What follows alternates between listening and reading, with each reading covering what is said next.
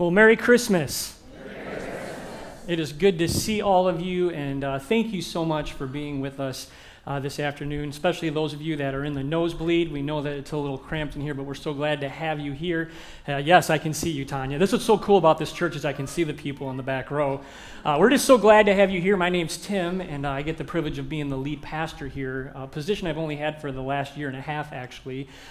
Even though I've been here at Shepherd's Gate for the last 15 years. And what I can tell you about this church is it's full of incredible people who recognize our total dependence on God, that we truly are just broken people trying to serve Jesus Christ and His Word. And so we're just glad to have you here. And if you came with a family member or a friend, or maybe you found us online, it's a privilege to have you here. And especially, as John said, those of you that are watching online, especially my friend Jeff, I want to say hi to you.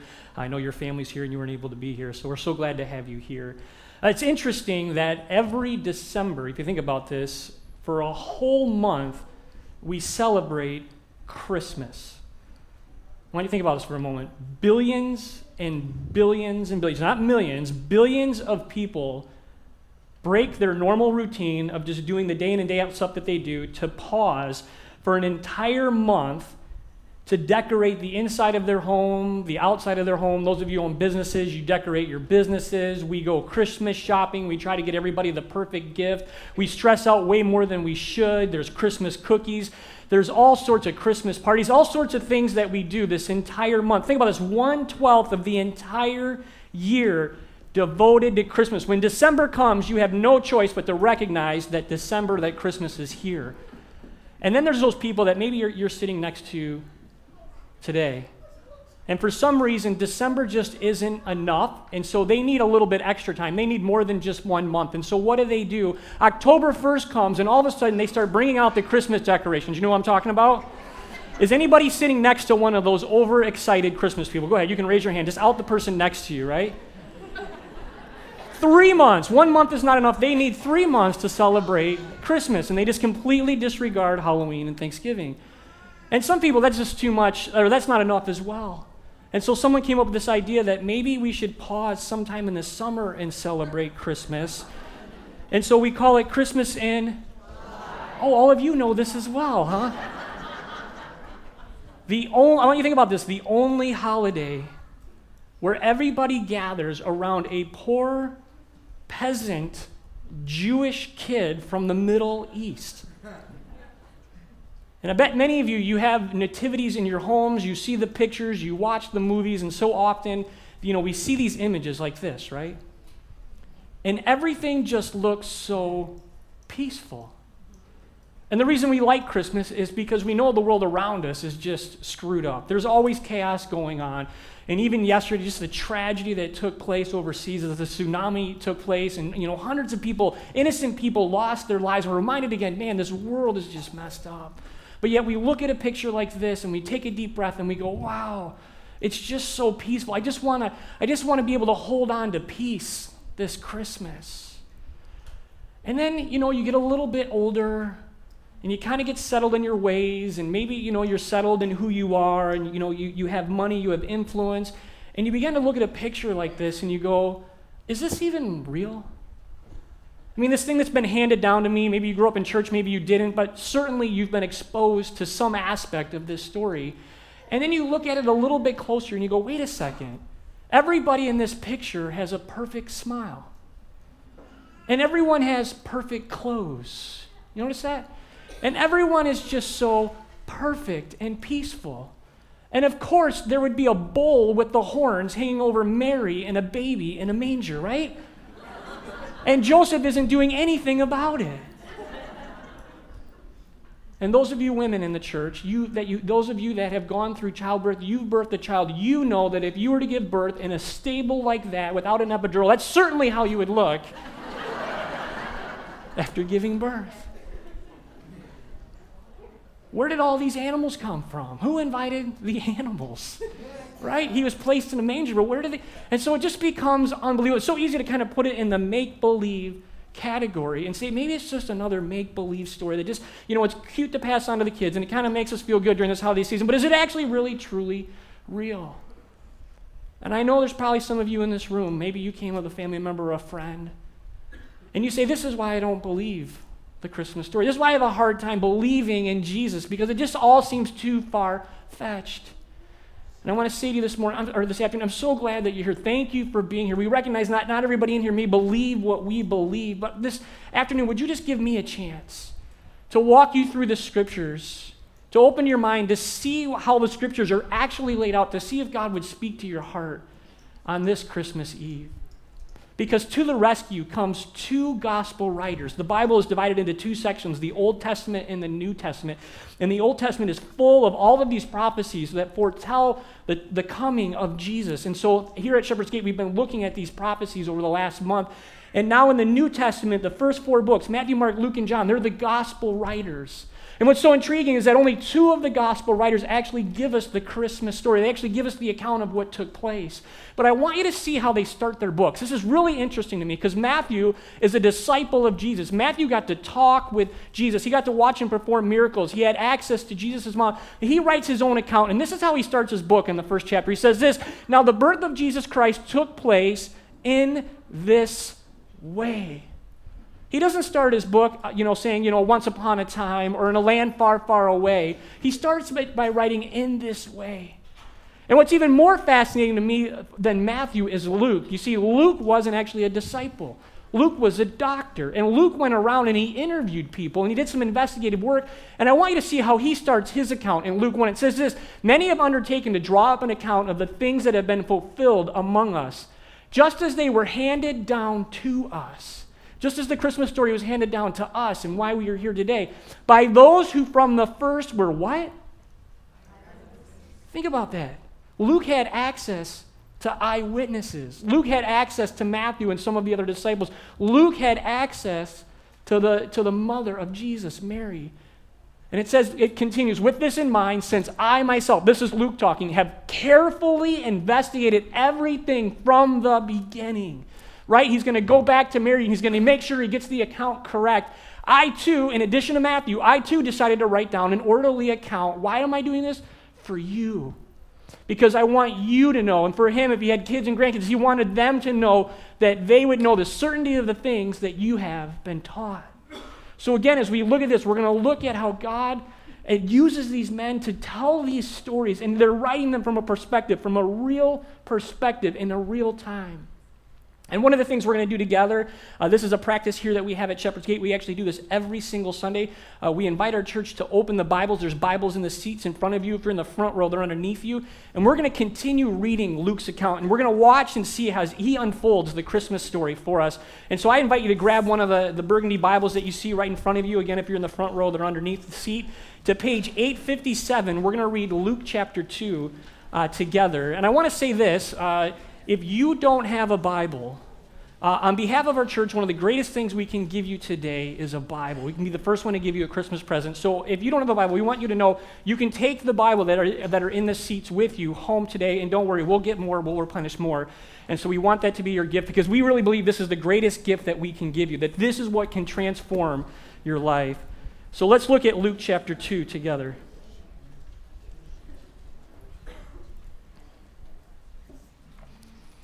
And beginning in verse 1, and it's really fascinating what Luke does, because now what you're going to see happen is he's going to take the story of Jesus' birth, and he's going to attach it to real-life events and real-life people and real-life locations. And this is how he starts in verse 1. "In those days, a decree went out from Caesar Augustus that all the world should be registered. This was the first registration when Quirinius was governor of Syria." So I want to stop there. What is he doing? He's attaching Jesus' story, right? Luke's writing out this guy named Caesar Augustus who did incredible things for the world. In fact, some of the things that he did, we still enjoy those benefits today. During his reign, he was one of the most successful emperors of Rome. He paved tons of roads that you can still walk on to this day. There was times of incredible peace during his reign. In fact, he was one of the first ones that actually came up with an idea of a postal system where you would deliver letters and packages to people's homes. He's one of the first ones that's accredited for coming up with a police force and a fire department. the benefits that we still have today. And so you can read about this guy, Caesar Augustus. You can actually even do some research and find out about this guy, Quirinius, who was the governor of Syria as well. So you can just see how adamant Luke is that he gets the story right, and then he makes sure that his audience knows, for you and I as we read that this is an actual real account. And I know some of you might be saying, okay, wait a second, Pastor, that's great. So you're going to use the Bible to prove that Jesus is actually who he says that he is. Is there anything outside the Bible that proves that any of this even took place? And here's the good news. There is proof of this. In fact, you can go to Rome today. You can go to his mausoleum, Caesar Augustus' mausoleum. He has an entire thing written out of his 35 biggest accomplishments that he went through. And the thing that he considers one of his biggest accomplishments was this census. He actually did 3 censuses. And he was so proud of these that he put these. If you go to his gravesite, you can see these things written out, that there's actual real evidence that this took place. And let's keep reading this together. And Joseph also went up from Galilee. And just look at all the places he lists here. From the town of Nazareth to Judea to the city of David, which is called Bethlehem, because it was of the house and the lineage of David. Now, this is what he's doing here. He's not only attaching it to a historical person and historical place, he's now attaching it to the Old Testament. And this is what we've been looking at all month long here at Shepherd's Gate. He's attaching it so that the writers or the audience knows, hey, this is really, truly an account. He is the fulfillment of Scripture. And what does it say? To be registered with Mary, his betrothed, who was with child. And while they were there, the time came for her to give birth. And this is the part of the story that we're most familiar with. Verse 7, and she gave birth to her firstborn son. She wrapped him in swaddling cloths. She laid him in a manger because there was no place for them in the inn. And I always, when I read Scripture, I always try to ask questions around the text. Like, you look at Mary and Joseph, right? And you find out earlier in Luke that an angel came to Mary and said, you're going to have a baby, and you're going to, birth the Savior of the world. You're going to be part of this. And Joseph, you know what? You need to walk alongside Mary because what's inside of her is from God. And so here they are, these willing, humble vessels to do what God has called them to do. And they set out on this journey. They're being forced to go on this journey from Nazareth to Bethlehem, which was anywhere from 60 to 80 miles. And I want you to think about this. You saw that in the video with the kids, right? This was rugged terrain. I mean, this was very difficult. This wasn't flat. This wasn't like going from one end of Michigan to the other. In Israel, it's very hilly, and there's mountains, and they would have had to go around all of these different things. Just imagine traveling with a pregnant woman 60 to 80 miles on foot. Anyone want to sign up for that? And what I ask myself is, was it not enough of an assignment that you get to be Jesus' mom and Jesus' dad, and you're responsible for protecting them? Do you really have to put something else in front of them? Couldn't you have done this census last year, God? Couldn't you have done this census when Jesus was? Why did it have to take place when she was pregnant? And we find out it had to take place so that the prophecy could be fulfilled that he was born in Bethlehem. Now, how many of you, when you think about this, all these people are going to their hometowns? There must have been all sorts of traffic jams back then with the camels and everything else, right? How many of you've ever made the mistake of traveling at the holidays, right? Right? How many of you have done it? Thanksgiving, you go to the airport. Christmas, you go to the airport. It's nuts, right? And you had to kind of put on a happy face, and there's Christmas trees, and usually they'll have a Santa Claus there, and everyone's just trying to be joyful, but deep down travelers are not joyful. Everyone's in it for themselves, and they try cutting in line, and they try to do all this stuff, and they try to be the first for everything, get their bags in the overhead bin, all those fun things that we see when human nature actually comes out in people. And one of these opportunities I had to travel was when I was in college. In fact, I went to school in Minneapolis, and my parents were living in Arizona at the time. And my older brother and his wife were still living in Michigan. And so I wanted to come home, and I wanted to spend a few days in Michigan, where I was raised, to not only connect with my friends, but also connect with my brother and his wife before getting on a plane and going to their house, going home for Christmas. And so there I am at the airport, and I'm there early because I'm a type A person. I have everything lined up. I have my 2 suitcases, right? One full of all of my clothes, and my other suitcase is full of presents. Not only from me for my family, but full of presents from my brother and his wife on behalf of them to give to my family. And so I checked the bags. Remember back in the day when checked bags were free? Remember that? So you give the bags, and they took them, and I went in, and it begins to snow. And it begins to snow and snow and snow, and so much so that you get to the, where your plane's supposed to be, and your plane's not there because where your plane's at, it's also snowing. And your blood pressure begins to rise. You begin to get nervous because you realize you can't get on a plane to go where you need to go until the plane that you're supposed to be on gets to where it's supposed to be. And so the other part of the story is I actually had a layover in Houston, Texas. So I had to fly to Houston, Texas first, and then from Houston I would then go on to Phoenix. So here I am in the airport, and all of a sudden the little ticker goes, and it says, oh, your flight's going to be delayed an hour. And I began to just stress out, and I'm pacing back and forth in the airport. And then all of a sudden it clicks again, and now the plane's going to be 2 hours late. And I began to do the math, and I began to say, there's no way that if the plane lands in Houston, that I'm going to be able to get on my next plane to get to Phoenix to be home for Christmas. So, of course, I go up to the front, and I say to the lady, I say, hey, I really need your help. You really got to get me on a later flight. And she says, I'm really sorry, but that's the last flight of the night. And I said, man, there's got to be something you can do. And she looked at me and she said, don't worry. These pilots are great. So often, they will just floor it up there, and they will put on the afterburners, and you'll get there, honey. You'll be home for Christmas, right? How many of you have ever had a pilot tell you that? Come on, be honest. Don't worry. We'll just push the pedal. I guess they have pedals, right?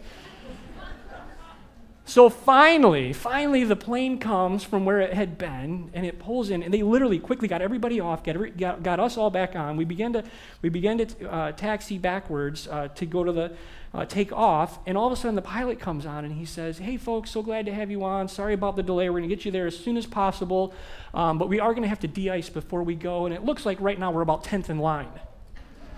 And you're going, oh, come on, right?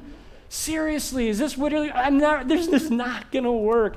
So the whole time we're in the air, the whole time I'm calculating, I got spreadsheets going, I'm doing math, I'm trying to figure out, I keep hitting my call button, the stewardess are getting upset with me. I'm like, you don't understand, I do not want to be stuck in an airport. You got to call them and tell them to hold the plane. I'm that important, right? I want to be there. I want to be there with my family. And it was so awesome. The stewardess, she was such a nice lady that when we landed and we began going toward to get off the plane, she got on the phone and the overhead, and she said, hey, we have a lot of people on this plane that have connecting flights, and they just want to be home for Christmas. So if Houston is your home, if you would just do us a favor, just stay in your seats and allow those that have connecting flights to get up and to get off first. We would really appreciate it. And then you hear the ding, and you're not going to believe this. Every single person stood up. Every single person had a connecting flight. Isn't that incredible, right? No one was going to Houston. Apparently nobody flies to Houston. You just fly to Houston and go on to your next spot. And I kid you not, as soon as I got off this plane, I began to run at full force, as fast as I humanly could, to the next gate. And I'm not joking, they're literally shutting the door, and I'm yelling, wait, there's one more, wait. And she goes, young man, I cannot believe you made it. They were about to take off. I said, thank you so much. She scans my ticket. There's nobody even waiting. I go right on the plane. I sit down. I buckle my seat. And the stewardess come over, and she goes, you don't look so well. And I'm like, like I'm literally like heaving, and I'm sweating, and I'm like, don't worry, I'll be fine. I just ran. I just like, trying to explain the story, blah, blah, blah, blah. And she goes, no, I don't think I can let you on this plane. I said, no, just give me a glass of water. I promise I'll be fine. She's like, listen, we got to take off. We've already been delayed so much. Like, we can't afford to do this. And she goes and she gets another stewardess, and both of them are now staring at me. And when two stewardesses are staring at you, the entire plane is staring at you. And they both decided that I shouldn't be on this plane. And so they escorted me off the plane, and they sat me in the waiting area, and I watched as this plane backed up, and this whole medical crew, God bless you EMS people, began hooking me up to all these machines. And I remember the nice gentleman down on one knee, he looked me in the eye and he said, I don't see anything wrong with you. I said, really? Thanks. Next morning, wake up, get on a plane, land in Phoenix. I go down to baggage claim, and wouldn't you know, somebody else decided to take my suitcases home with them. No luggage, no Christmas gifts. Go through the whole scenario of having to fill out all the paperwork, everything that's going on. Finally, my parents come pick me up. We finally get to their house. My younger sister and brother, they were living with my parents at the time. All these family members come. It's a huge celebration. My mom always puts on a big show, has tons of food. I mean, just great celebration. Just such a joyous time. And finally, it's time for everyone to go home, right? So everyone begins to leave, and everyone starts going to their bedrooms. And all of a sudden, it's just my mom and I in the living room And I say to my mom, I say, which bedroom do you want me to go to? And she goes, oh. And the reality of there's no bedroom, there's no room in the inn for you began to come over me, right? And God bless her, she went and got a pillow and a sleeping bag, and she said, we have a wonderful couch, I promise. This is an incredible thing. Luckily, she didn't stick me outside, right? But I love my mom. This wasn't her fault. This was me. I should have been there the night before. I could have fought somebody for a bedroom, right? It's just that's what happens in the holidays. So I get the pain of Mary and Joseph every Christmas. I resonate with their journey, their 60 to 80 miles to go from Nazareth to Bethlehem. I get it when you finally get to the place you just can't wait, you just want to unwind, and then you find out, oh man, there's no room for you in the inn. But it's a lot like life. Life's not fair. I didn't know if you knew that, but life really isn't fair. And so often we'll meet people and we'll see marriages and we'll see families and we'll say, man, why does it seem like they have it all together? Why is it that their Facebook has just painted this perfect picture? They must never have marital issues. They must never have family. Nothing must never go wrong in their life. And I can tell you this, it's not true at all. Everybody has struggles. Everybody has issues. Everybody has heartaches. And the only reason that this family that you've created in your head looks perfect is because you don't know them. When you get to know people and you dig a little bit deeper and you begin to find out what's underneath, you find out that everyone does struggle. Everyone goes through hardships. And some of you in here, you might be looking at 2018. You might be saying to yourself, man, this has been one of the worst years of my life. I cannot wait for 2018 to be over so that I can start 2019. Tim, you don't know the struggles I've been through. You don't know the hardships that I've endured. And you're right, I don't. But I know this, so often we have that mindset and we go into a new year and then guess what? There's more issues and there's more heartaches and there's more problems waiting for us in the new year. See, here's the thing with the Christmas story. When we only stop in the manger, we only get the first couple chapters of the book. We only get the beginning of the story, but yet there's so much more to what God has for you and for me. In fact, as you begin to continue to read Luke's account, you find out there's a whole lot more to this Jesus than just the manger. And just a few chapters later, he actually grows to become a teenage boy. He's 12 years old. He's in the temple. And then this 12-year-old boy becomes a man. And he doesn't even start his public ministry until he's 30 years old. He doesn't start his career, did you hear me? Until he's 30 years old. And some of you college students, you beat yourselves up because you had to go to college for an extra year. Stop beating yourself up. Jesus started ministry at 30, okay? And this is what's so incredible about what Jesus does. He goes to his hometown, and instead of a prophecy from an angel to someone about him, he actually quotes an Old Testament passage about himself. And I want you to see this. In verse 16 of chapter 4, it says, he came to Nazareth where he had been brought up. And as was his custom, he went to the synagogue on the Sabbath day. Now think about this. He stood up to read, and the scroll of the prophet Isaiah was handed to him. Isaiah, right? The one that's the most quoted in the New Testament. Isaiah, the guy who said, for unto us a child is born, unto us a son is given, the government shall be upon his shoulder. They shall call him Wonderful Counselor, Mighty God, Everlasting Father, Prince of Peace. This is the same Isaiah over and over again who predicts all of these prophecies that Jesus fulfills. And they hand Jesus the scroll. And what does it say? It says, he says he found the place where it is written. This wasn't the reading of the day. He purposely went and looked through all of these passages to get to Isaiah 61, and this is what he read in his own hometown on his first sermon as he's launching into full-time ministry. The Spirit of the Lord is upon me. Think about this. He has anointed me to proclaim good news to the poor. He has sent me to proclaim liberty to the captives and recovering of sight to the blind, to set at liberty those who are oppressed, to proclaim the year of the Lord's favor. This is mind-blowing to me. This isn't somebody else prophesying about a baby. This is Jesus standing up and saying, it's me. I am the Savior. I'm the one that's been sent by God. In fact, I am God, and I am here for you. And I am here to save you of your sins. He rolls up the scroll, he gives it back to the attendant, and he sits down. And then look what it says. The eyes of all in the synagogue were fixed on him, as they should be. And when you read the account, you find out that they began talking to each other and murmuring to each other. Like, wait a second, this guy's crazy. We know Jesus. We knew him when he was a little boy. We knew him when he was a teenager, and we certainly know him now. There's no way that this guy's the Savior of the world. So either he's crazy or he really is the Son of God. And while they're murmuring, while they're saying all these things, look at what he says. Today this scripture has been fulfilled in your hearing. And you know what they do? People that knew him, people that were raised with him, they knew his family. They chased him out of the synagogue. They chased him on top of a hill, and they literally tried to push him off the hill and kill him on his first day of ministry. In his first sermon, simply quoting an Old Testament passage because they considered it blasphemy that he would claim to be God. Absolutely crazy that he would do this, right? Do you know, as you read Luke and as you read the other gospel accounts, he spends the rest of his time on earth being chased by people who are trying to kill him. That's actually the real story. In fact, let me give you some other aspects of the real story. Back in Matthew talks about the wise men, and the wise men come into Jerusalem because they're looking for Jesus. They follow this star, and they get there, and there just happened to be this ruthless king named Herod, and he finds out that the wise men made this huge journey for this baby king, and he gets really upset. He gets enraged because he's insecure, and he doesn't want anybody else to be called king but him.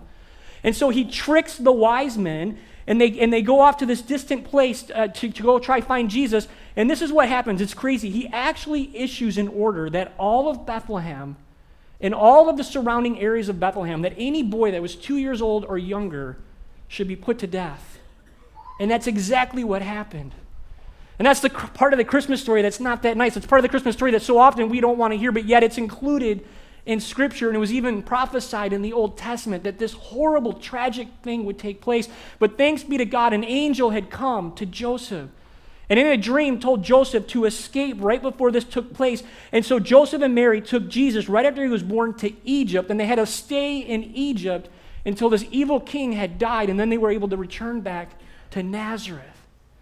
See, life was not easy for Mary and Joseph. Why? I don't know. Just like life isn't easy for you or for me, and certainly life wasn't easy for Jesus. But again, we only get part of the story if we stop at the Christmas story. Jesus was born so that he could become a boy, to become a man, to live a perfect life, to ultimately allow people to take him captive in a garden. That he would be accused of things that he never did. That he would be whipped and that he'd be beaten and that his arms would be stretched out on a cross and that he would literally die for your sins and for my sins and for the sins of the world. That's how much God loves you.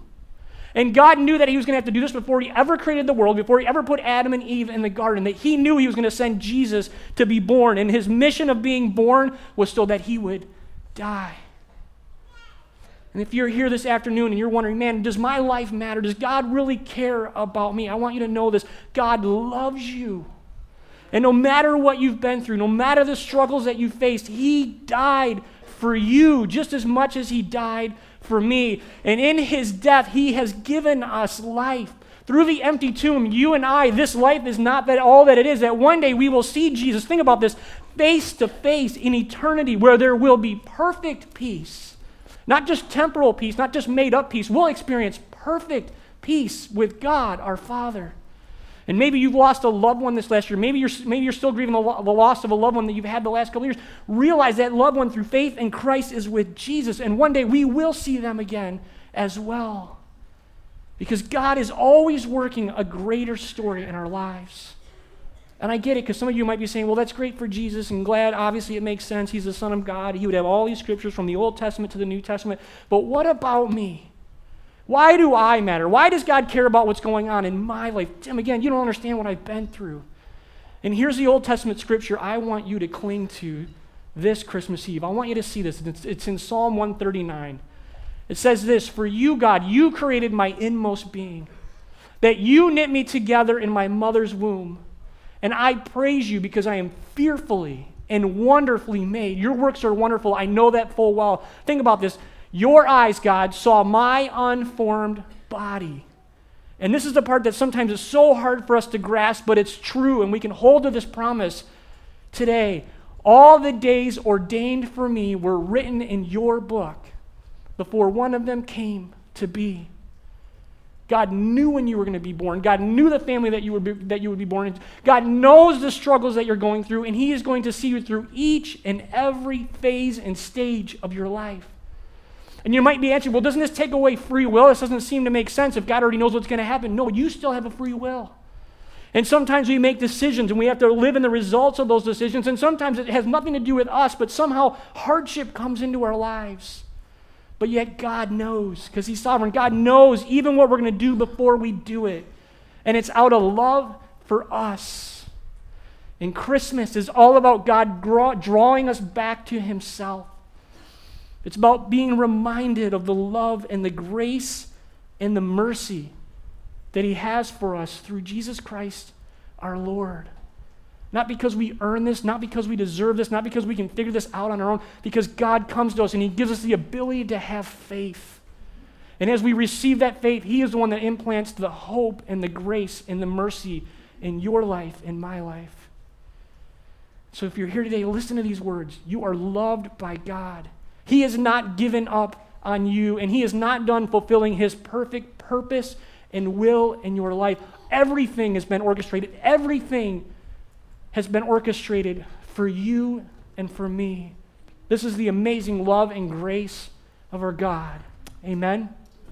Amen. Will you bow your heads and close your eyes with me this evening? Heavenly Father, we thank You for Your grace and for Your mercy.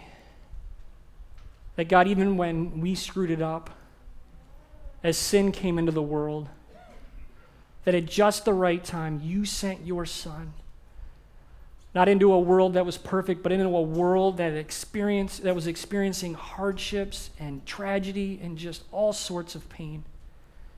But that God, that didn't stop You from sending Your Son.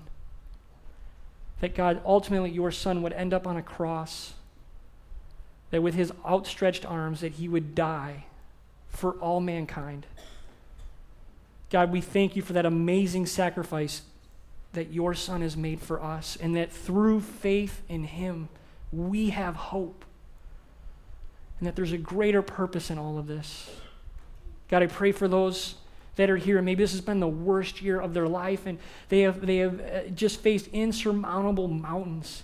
God, would You reassure them today that You are with them, that You are holding their hand, and that You will never leave them. God, for those that have lost loved ones, and this holiday season has been one of the most painful times, and it's just a reminder again, God, would You just fill them with Your grace and Your mercy? And with our heads bowed and our eyes closed, if you're here today, and maybe you feel far from God, or you still feel, man, I just don't know if God wants any part of my life. Listen, God loves you. And He somehow orchestrated the events for you to be in this church on this day, to hear the gospel message. And I would encourage you to open your heart to Him, to whisper to Him, to say, God, I don't understand it all, but God, I humble myself before You, and I receive You in this incredible gift that You have for me through Your Son, Jesus Christ.